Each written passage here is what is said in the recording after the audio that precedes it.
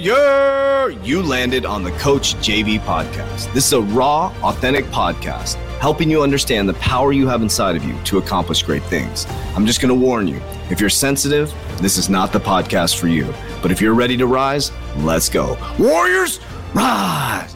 Good morning, everybody, and welcome to the Coach JV podcast. We talk about motivation, health, and life. I'm your host, Coach JV, your top health and mindset coach in the world. Remember, what you believe in your heart, you think in your mind will eventually become your words and become your reality. If you can see it in your mind, eventually you can hold it right here in your hands. What you repeatedly do gets ingrained in your subconscious mind. What gets ingrained in your subconscious mind becomes an unconscious activity. I'm going to dive right into it, warriors. Man, this is a tough subject right here. Really, really, really, really tough subject. You have to, and I learned this from my coach, and you're not other people's saviors, guys. Nobody's coming to save you. And the more that you enable people within your life, or the more you save the people in your life, or the more you try to fix everything for the people in your life, and the more you step in and you intervene, the weaker you make them every single time. It's called the savior complex. Trump isn't coming to save you, guys. Nobody's coming to save you. The Savior isn't even coming back, guys. He wasn't telling us that. He said, I will break the walls down, the temples down. I will rise back up. He showed you. He said the singular I. He brought it up over and over again. He's like, tap in, tune in. You can save yourself. Do you want to be saved? Do you want to be saved? But here's where it goes into the Savior complex. You have people within your life, people within your business and organization that you keep trying to save, that you keep trying to give a soft pillow on, and you keep holding on to them, and they're not going to do it, guys, until you allow them. And I have great examples of people who have risen up within my business, within my organization, within my friendships, within the ecosystem, that have risen up because I finally told them what was up. I started having difficult conversations, and I stopped feeding the people who were developing weeds around me. The people that I knew were talking shit behind my back, I fed them no energy anymore. I let the weeds whittle away. But what I did do is I poured into the people that I loved tremendously because I knew that they had potential, but I also was very, very, very stern with them. And yeah, I've changed quite a bit over the last year because I realized there was a lot of people that were around me that I kept giving energy to, and every single year, same process. They're in the same place, no improvement. And then they blame systems, processes, businesses, relationships. It's like, no, it's you. And then you pour into them. They ask for you to meet with them. You go through the process. It's the same shit every single time. But when you start to have difficult conversations with people within your life and you say, no, this is how it is. You let me down. This is disappointing. You can do this.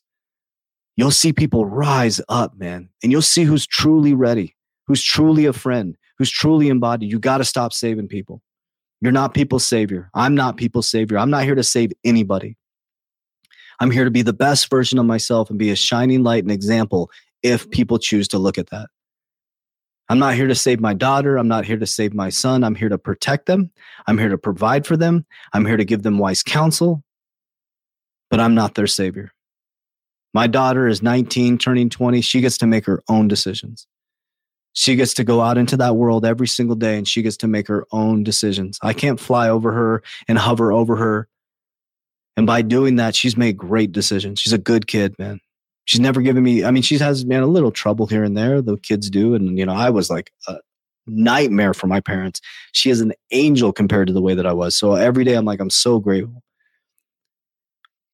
And it's because I didn't hover over her. I didn't freaking smother her and try. I became a counselor versus I went from that parent role when she turned 19, going into 20. She's a woman. That she's a badass. She's matured pretty quickly. She also had to mature pretty quickly because I was a shitbag father for a long time, just being honest and transparent. But as I went through it, maybe that's why, because I didn't save her when she was little, man. I was dragging her through crack houses. A girl had to freaking save herself, man. That's probably why she's such a badass, right?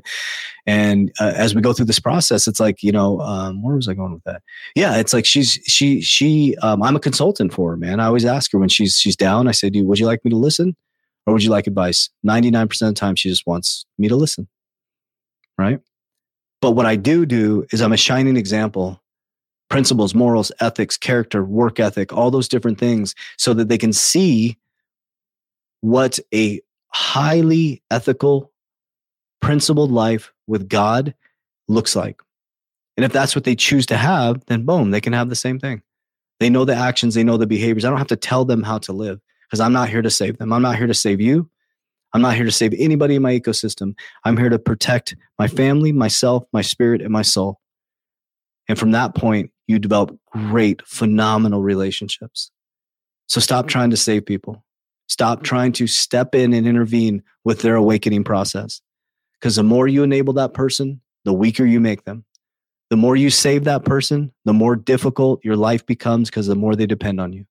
You want to make an independent, freaking powerful being? Stop intervening in God's process. So I love you guys. I appreciate you. As we always say, warriors, rise, get your shit together. Let's go.